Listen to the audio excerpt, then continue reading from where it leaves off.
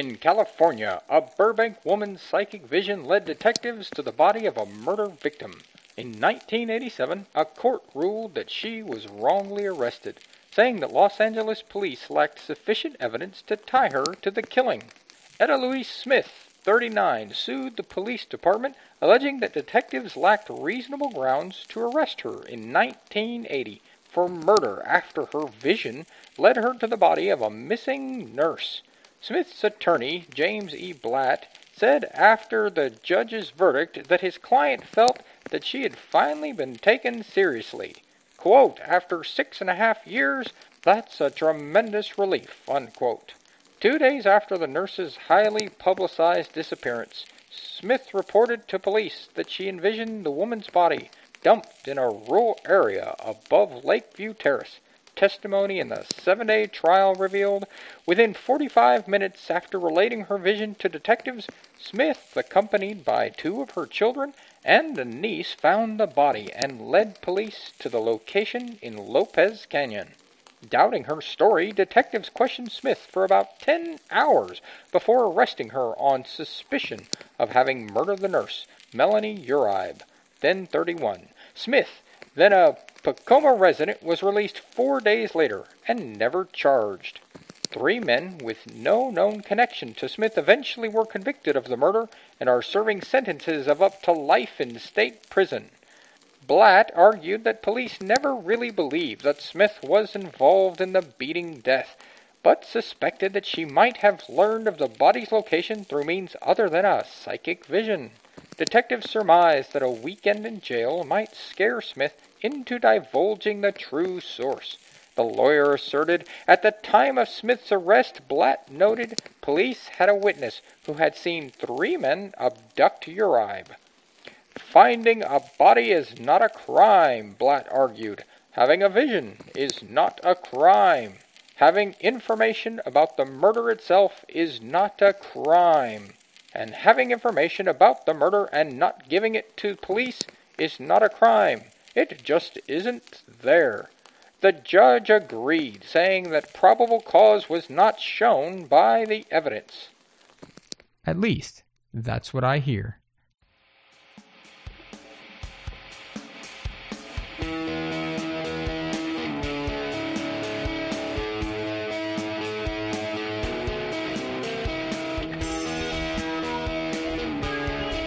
Sometimes our imaginations are captured by the possibility of alternative explanations. Join me as we explore the historical events and public state of mind that influenced the appeal and popularity of the most enduring alternative theories out there. I'm Ryan Nelson, and welcome to Conspiracy Theoryology.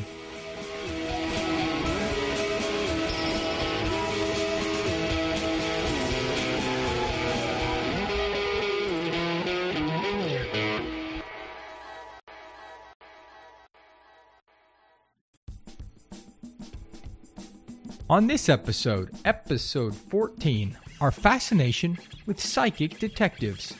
What exactly is a psychic detective? And is there actually any legitimate use of police psychics in criminal investigations? What do law enforcement organizations think of the information provided by psychics? Can we find an explanation for the allure and fascination with these supernatural detectives? Well, after the break, we will peer into the history, divine the facts, and maybe even solve the case of psychic detectives.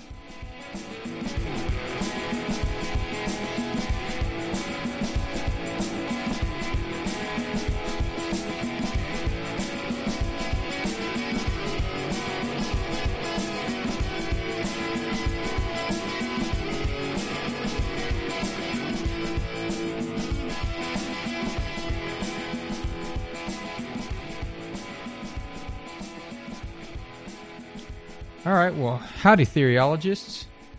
The use of psychic abilities to find answers, uncover clues, find victims, and even uncover identities of criminal perpetrators goes way back. In ancient times, those who sought missing persons could consult an oracle or divine with activities such as astrology. By the 16th century, dowsing became a practiced means of tracking culprits with the use of divining rods. And in the 19th century, sensitives claimed to receive information for a crime in their dreams. And at the height of spiritualism, some mediums claimed to solve crimes through the help of their spirit guides. Modern psychic approaches utilize pretty much all of these old arts, along with many others. A psychic superstar, Noreen Rainier, employs still another old divination technique called psychometry, by which she purportedly gets psychic impressions from objects connected with a particular person. Many psychics claim to use clairvoyance, which is clear seeing, whereby they supposedly see remote images and scenes as if they were viewed on a movie screen. Some psychics even study people's auras or read the lines in their palms. Psychic detective work has been credited for providing valuable information, if not outright solving, many missing persons and murder cases over the years.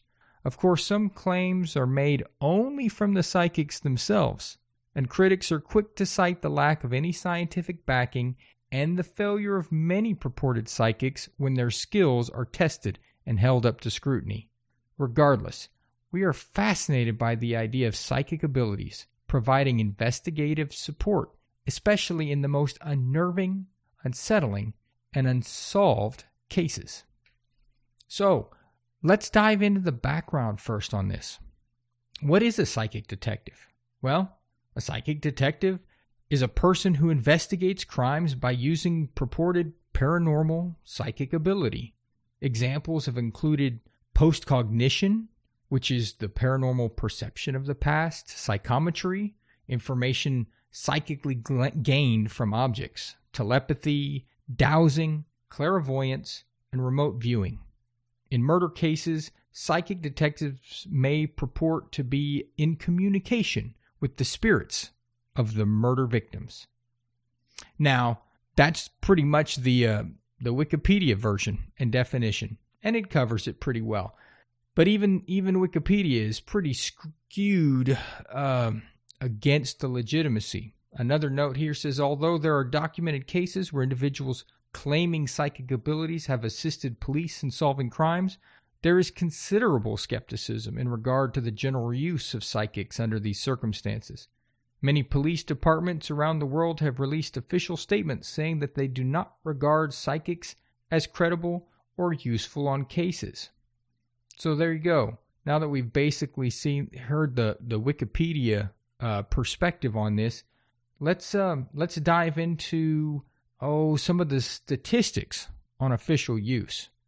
You know, while much of the mass media promotes the idea that investigations and investigators often engage psychic abilities to aid the police, many police forces would argue to the contrary. Now, dated, I'll admit, there's a survey that was conducted in 1993 of 50 of the largest police departments throughout the United States. And they had a tremendous response that resulted in 65% claiming to never have used psychics during an investigation whatsoever.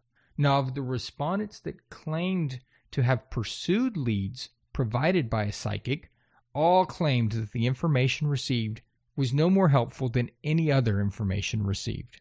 So it was no better of a lead than any other lead. In the UK, survey respondents were a bit more forgiving to a similar query, with one force even stating this: "We are unaware of any inquiries significantly progressed solely by information provided by a psychic medium," which, of course, worded, doesn't eliminate the use of psychics whole cloth, simply that there wasn't any sort of significant impact to the investigations.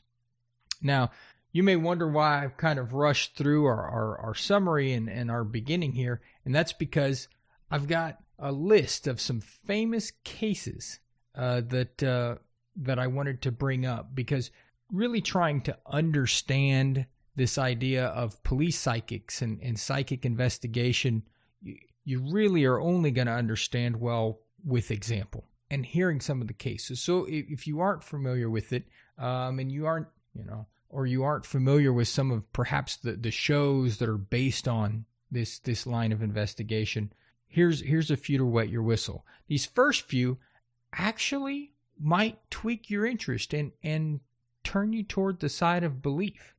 In August of 2002, 10-year-olds Holly Wells and Jessica Chapman went missing from a family barbecue. This took place in the UK, and desperate for answers, Holly's family contacted a psychic named Dennis McKenzie. He's quoted as saying, "I am real sorry, but both girls are dead." And they believed that they had been murdered. He went on to describe a woman with as he said, a shrew-like face with brown hair, and a man in his 30s, both with a northern accent for the region. He also told the family that the girls had been transported in an old red car and wrapped in something like carpet or bubble wrap. And he even described the view from the killer's house. See, soon the girls' bodies were found, and there was a man and a woman matching Mackenzie's descriptions, who were subsequently arrested. The man, Ian Huntley, claimed the girls had died at his home by accident, with the view from Huntley's home matching Mackenzie's description. Now, he was eventually found guilty of murder, and his girlfriend, Maxine Carr, was convicted of conspiring to pervert the course of justice. Holly's family praised Mackenzie for his help in solving what happened to the girls. A second case, which took place in Australia in 1996, there was a well-known hairdresser for the area, Paula Brown, who was 30 years old at the time and from Sydney, went missing after a night out with her friends. Her fiancé became desperate to find out what had happened to her, so he enlisted the help of a psychic named Philippe Durant. Durant used a lock of Paula's hair and a plumb line and a grid map to pinpoint where he believed police should focus their search. Later, her body was discovered by a passing truck driver, and it was less than 2 kilometers from the spot where Durant had pointed out. Police later acknowledged the accuracy in Durant's information. And a third case, this one taking place in the U.S., and this is the simplified version of the case that we talked about in the intro. When nurse Melanie Uribe missed 2 days of work in 1980, her friends and family became concerned. Her disappearance was reported, but searches failed to turn up anything. So a clairvoyant named Etta Smith was sure police weren't looking in the correct places, and she believed that Melanie's body was in a bush in a rural area of Los Angeles.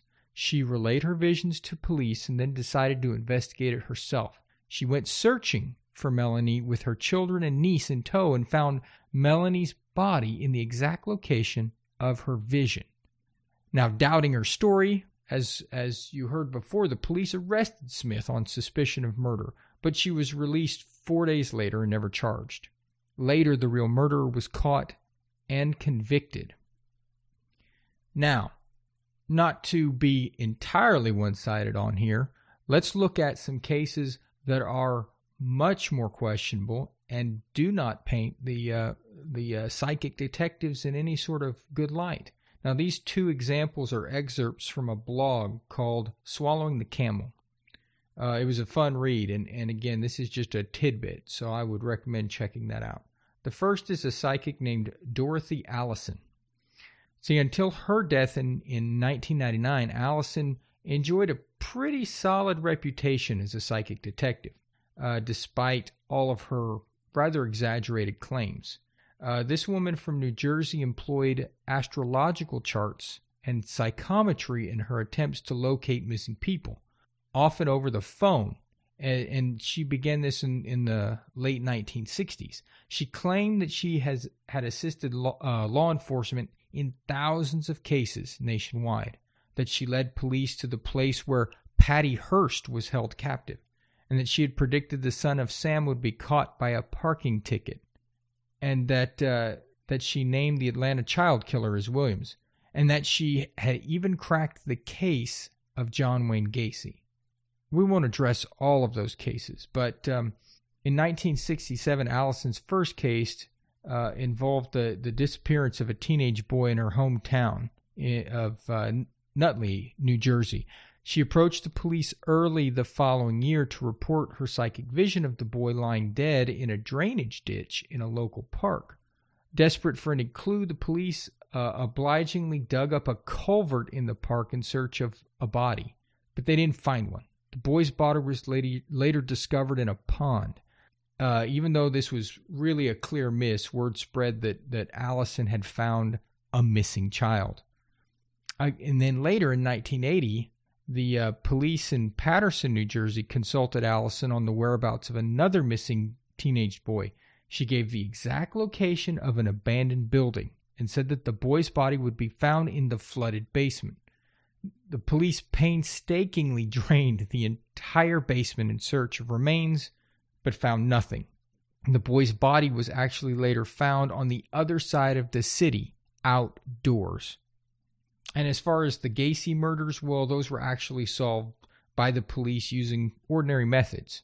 15-year-old Robert Peist had disappeared right after Gacy offered him a job, and police found very incriminating evidence in his house, linking him to other missing boys. When confronted, Gacy confessed to killing one young man in self-defense and burying him in the crawl space beneath his house. And that's where investigators unearthed the remains of 28 other boys. Allison had really led the police on just numerous lengthy, costly, wild goose chases in search of bodies. Now, if Miss Allison's story isn't enough, let's get into really my favorite is Noreen Rainier. Now, these stories are out there. Since the 80s, Noreen Rainier has been best known and really the most highly regarded psychic detective in the business, second pretty much only to Dorothy Allison. Even a former FBI agent and pioneering criminal profiler named Robert K. Ressler has praised her for her accuracy and pointed to her work as a showcase example of why law enforcement agencies shouldn't shy away from bringing psychics into criminal investigations. Now, a 1984 plane crash in Massachusetts, it's really Noreen's most controversial case, and it led to a 22-year legal dispute with a Florida skeptic, and which isn't even fully resolved. In early 1984, Noreen was hired by a lady named Jessica Herbert to locate the small plane in which her 29-year-old brother, Arthur, and 3 others crashed somewhere near Gardner, Massachusetts, on the New Hampshire border. In Noreen's visions of the crash, Noreen had become the plane, as she claimed. She circled an isolated airstrip when bright lights blinded her, turning sharply to the left, and was sucked down into an area of wooded hills, gorges, and quicksand. Noreen sensed that a large city was a certain number of miles away, and that nearby towns begin with the letters G, T, and O. Though, again, this recollection is coming from her book, I might add, and in the 2005, which was a later edition of her book, she actually changed the letters to H, D, and N. But moving on to that. And then the dirt red road led down the mountain to a gas station with a rusty Texaco sign owned by an old woman who had several barking dogs and no teeth. I'm assuming the old woman had no teeth, not the barking dogs. Noreen was also, she also saw something amazing. Arthur, the brother of Jessica Herbert, had survived the crash, and he'd stumbled out of the wreckage with a broken leg, carrying something. Now, the Civil Air Patrol's lead investigator recognized the gas station, so Jessica and her husband, who was an FBI agent, and along with another agent, rented a plane to survey the area. Even though bad weather stymied them, there was a local man and his daughter who noticed the search plane and decided to conduct a snowmobile search on their own. And they found the plane. Now, both of them actually would later attest that they had searched the area not because they saw the search plane, but because it was well known that the plane had gone down within half an hour's flying time from the Gardner Airport, and that it was basically in their backyard. Authorities found the woman passenger decapitated and seated under a tree as if someone had placed her there.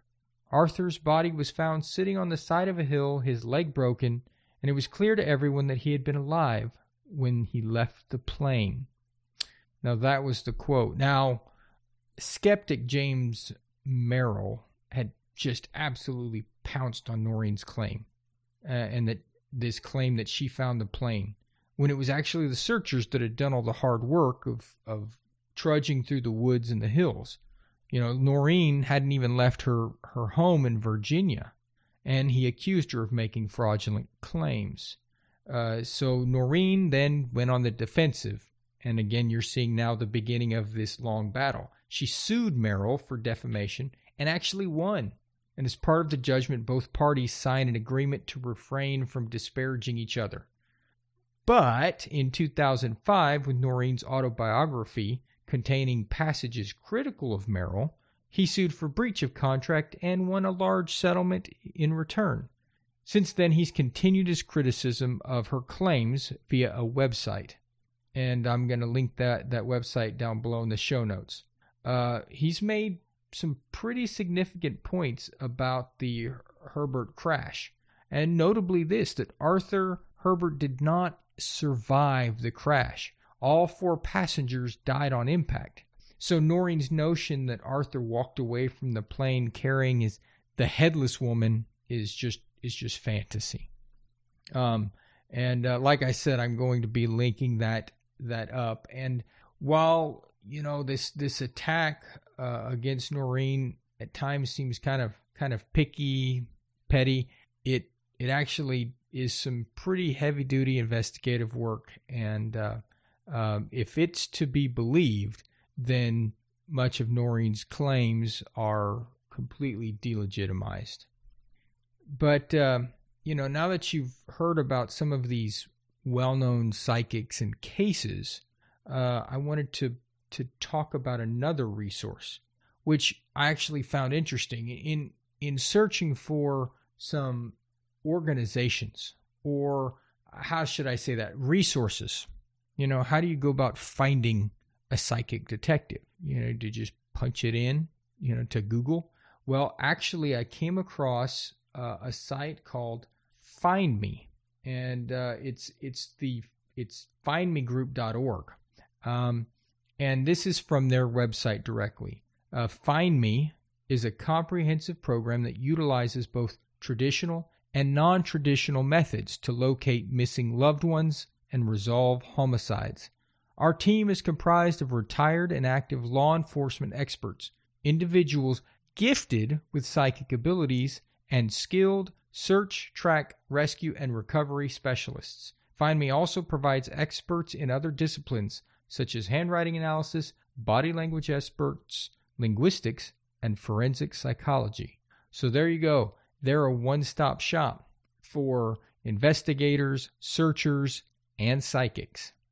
There's actually this big proponent of sites, and Find Me's interesting. If their information is to be believed, they've got some very persuasive and legitimate success stories on their site, with effectively what is thank yous from investigators and police chiefs from various areas, as well as families of victims and missing children and missing people. Period. So it's a nonprofit organization that doesn't seem to charge for many of their services. So it seems to be a pretty legitimate organization that genuinely relies on their psychic investigators as an aspect of their overall services. But of course, I've talked about cases, psychic cases that are often relayed through the versions, through books and stories of the psychics themselves. And of course, you're going to find a very positive light on sites like Find Me. But there are some criticisms of psychic detectives in general. One of the key criticisms is the concept of retrofitting. And really, retrofitting is after the fact matching of information once a case has come to a conclusion. In such cases, claims such as "I see water" and the number 7 could be found applicable because usually there's some body of water nearby, a stream, a reservoir, a lake, a swimming pool, etc.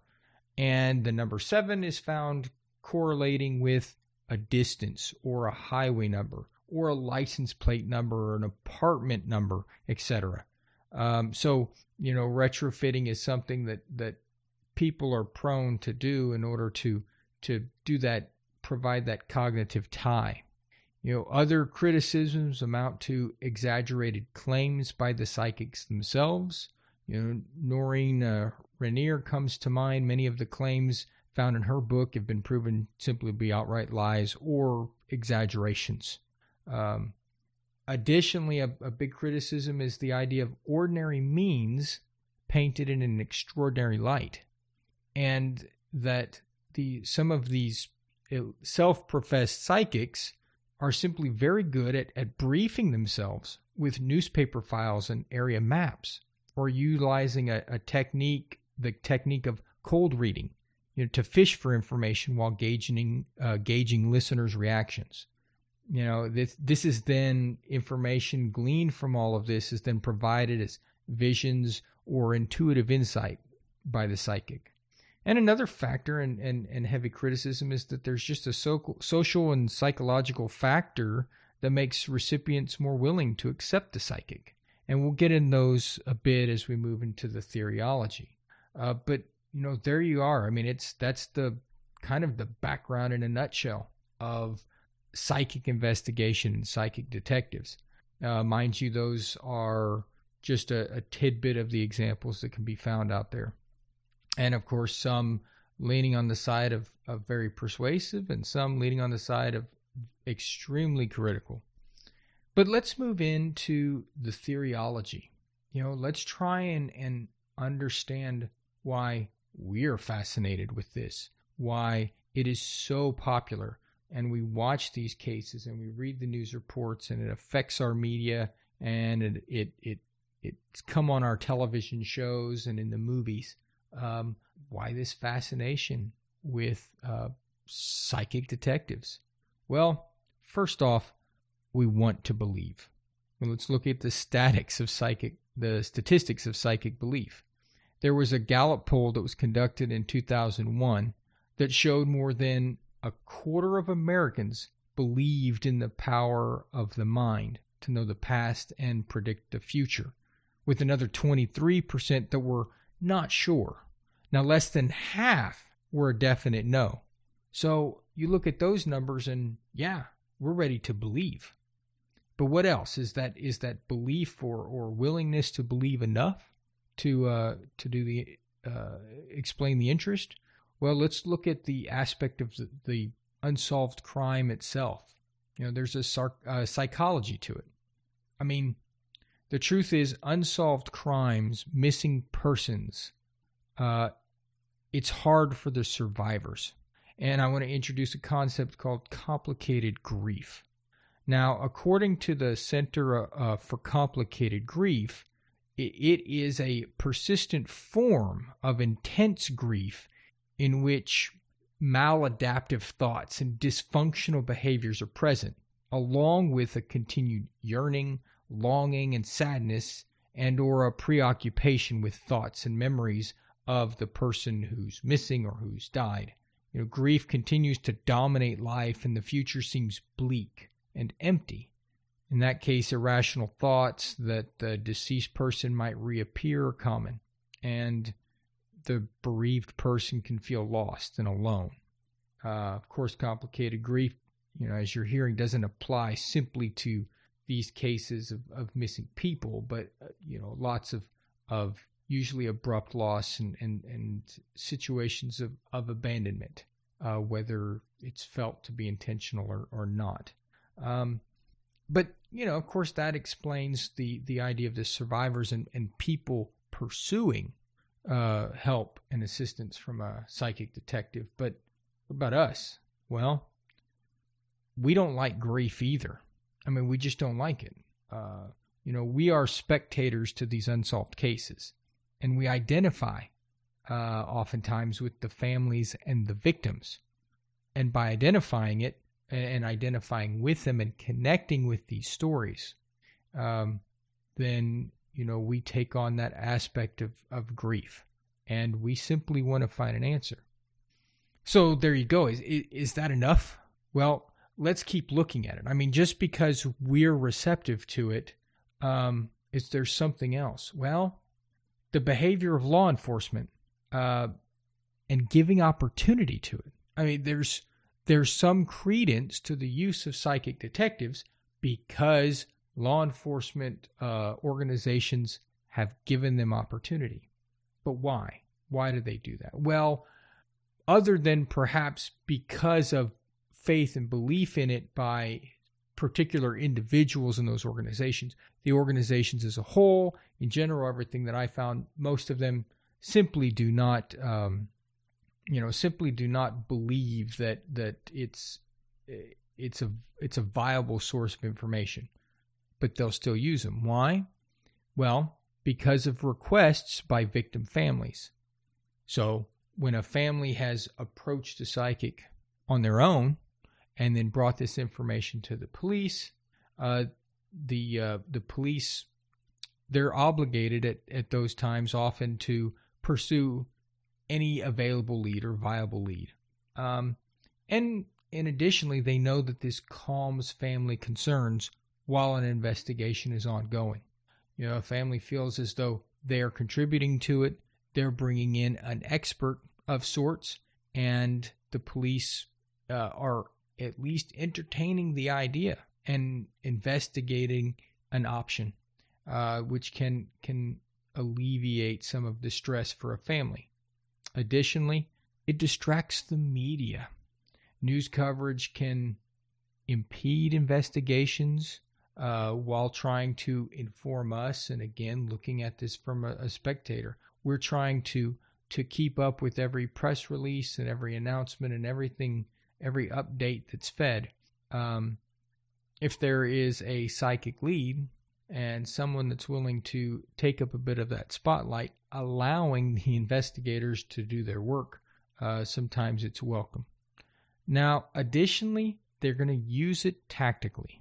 I mean, it's a tactic that's used to unnerve suspects.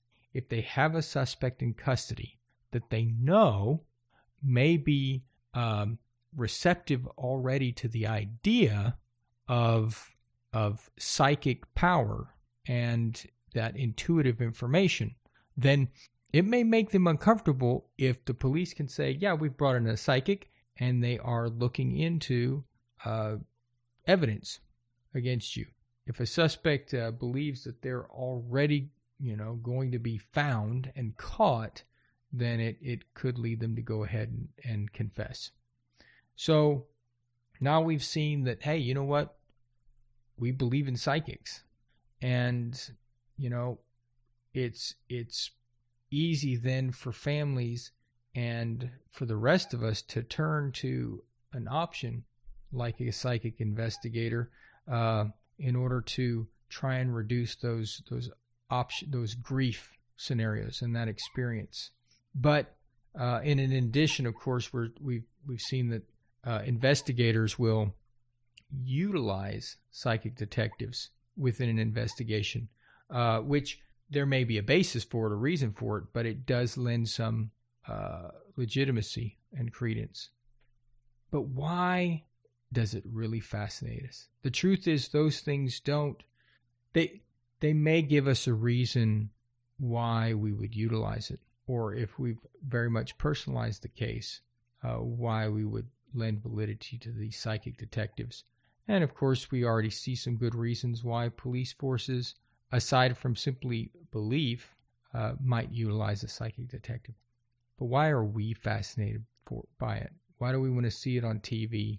Why do we want to hear it in our books? Why do we want to believe in the possibility? Well, I've got two concepts for you: ambiguous loss and focalism. Now, both of those are funny terms, but let's look at ambiguous loss first. Let's define it. Ambiguous loss is a loss in which there is a physical absence, but a psychological, i.e. emotional presence. This is an extremely traumatic loss that's often associated with missing persons and disappearance cases. And the trauma comes from not having an answer about what happened and where a loved one is. See, this is an uncanny loss. This is that irrational fear of losing everything. And that's what it prompts in us. This ambiguous loss experienced by victims' families and by survivors translates to us as viewers, as spectators, as followers of the case, as an irrational fear. And we've discussed this in previous episodes with our discussion on terror management theory, which we don't have to re-dive into now, other than that's a theory that's based on our reactions to this fear of losing everything. And this fear of loss, it leads to complicated grief. It leads to PTSD, severe anxiety. And ultimately, it results in the grief process being frozen. And so it can't complete. And, we've all heard of those various stages of grief, but the idea is that someone can't progress through them. Now, why does this affect us? And why are we looking at the idea of loss? Well, here's the reality of it. Upwards of 8 million children go missing every year. 8 million children globally. I mean, there's 900,000 missing persons in the United States alone. So, honestly, we all relate. We all relate. One of the key recommendations in dealing with this ambiguous loss is for the griever to understand that it's okay to keep looking and that it keeps hope alive. Well, there's the key for use in psychics.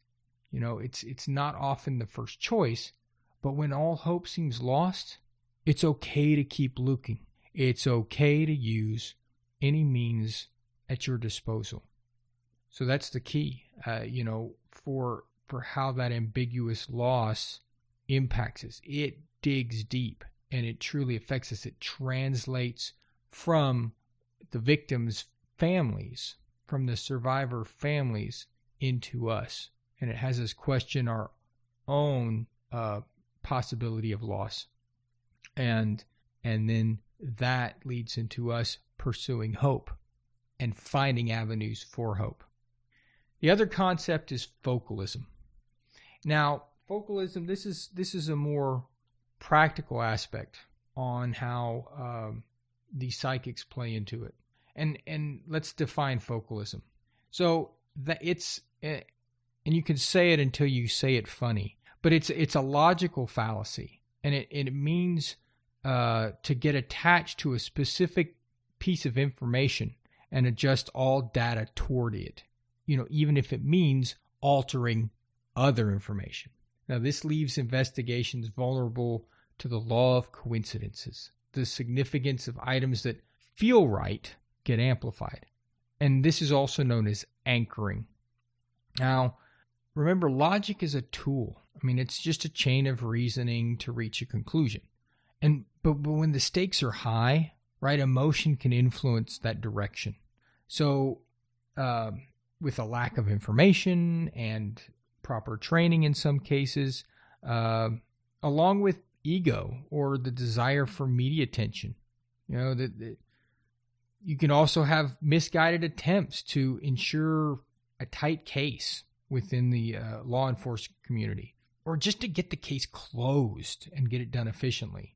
But merely making sense of a collection of items and behaviors, it doesn't guarantee that you're going to get to the truth, because, making sense of things often, it has a feels right component to it, and it can steer us wrong if we're not paying attention. If we have to make assumptions to bridge some gaps, or if we start reasoning ahead of collecting facts, well, there's room for error.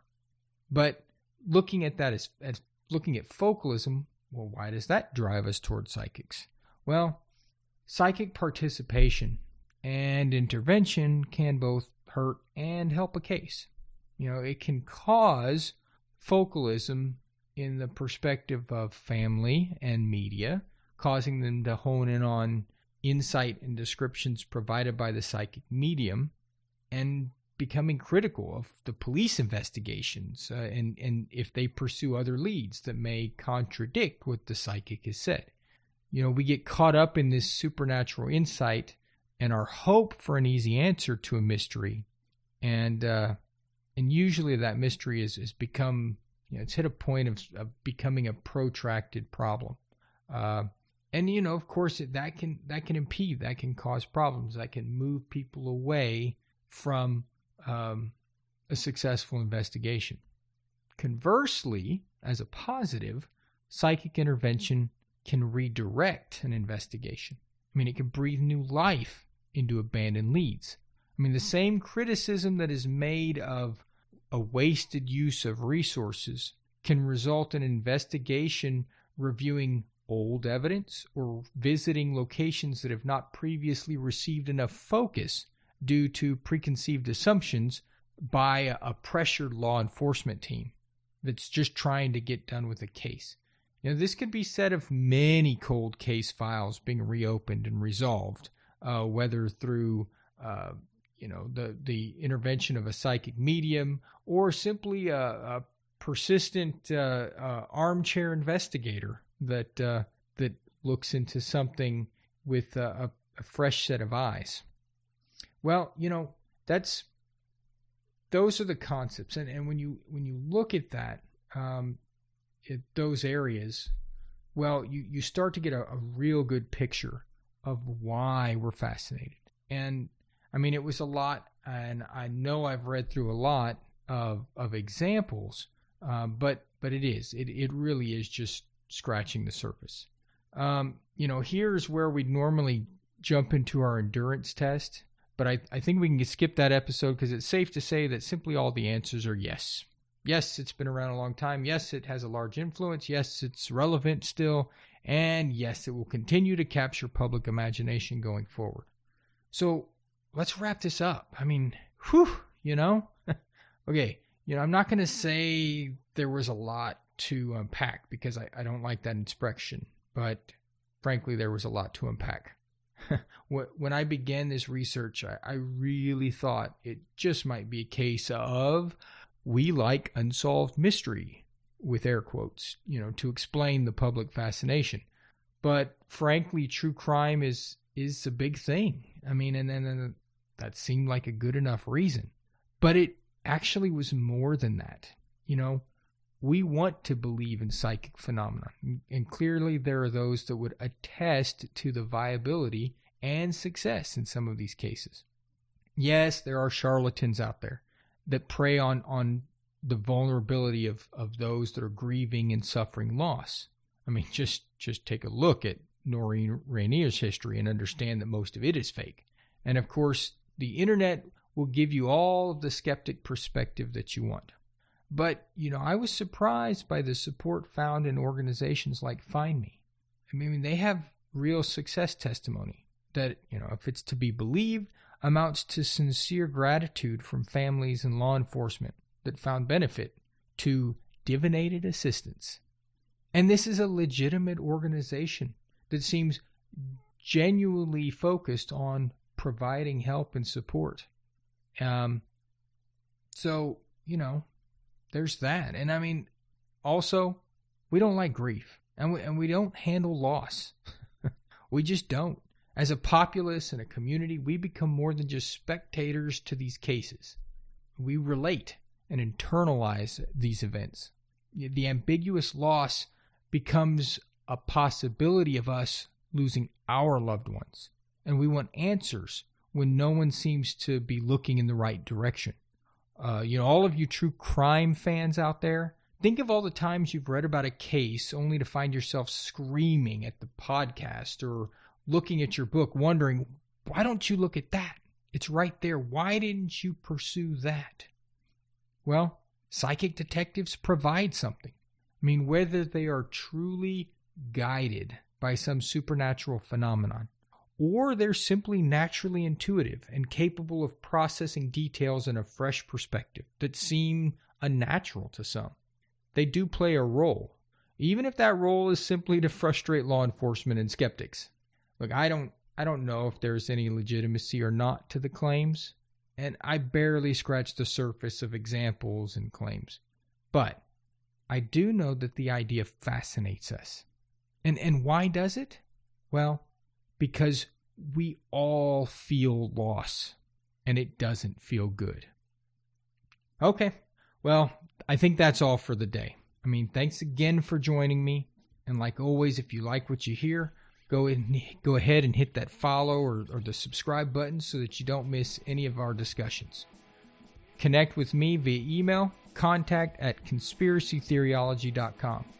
Join the Facebook group, find me on Twitter @TheoryologyPod, or just recommend the show to others. Like I always say, there's no higher compliment than to know that you've shared the show with others. Let them know that they can hear the show on Apple Podcasts, Google Podcasts, Stitcher, Spotify, and through any podcast app that they have. Or even better, just send them to the website. All the info can be found at the show's website, conspiracytheoryology.com, including how to support the show on the new Patreon page, which I finally have an episode up on the Patreon page where we discuss the Sunspot Observatory. And I promise I'm going to start putting a lot of good content on that. So that's definitely a way to support the show and to get some extra stuff. Music, as always, is by Adam Henry Garcia. So if you'd like to hear more of Adam's music, visit adamhenrygarcia.bandcamp.com. All right, I'll see you again in 2 weeks when we will tackle another theory and make sense of the public popularity. So until next time, remember, beyond the conspiracy and behind the belief lies the theoryology.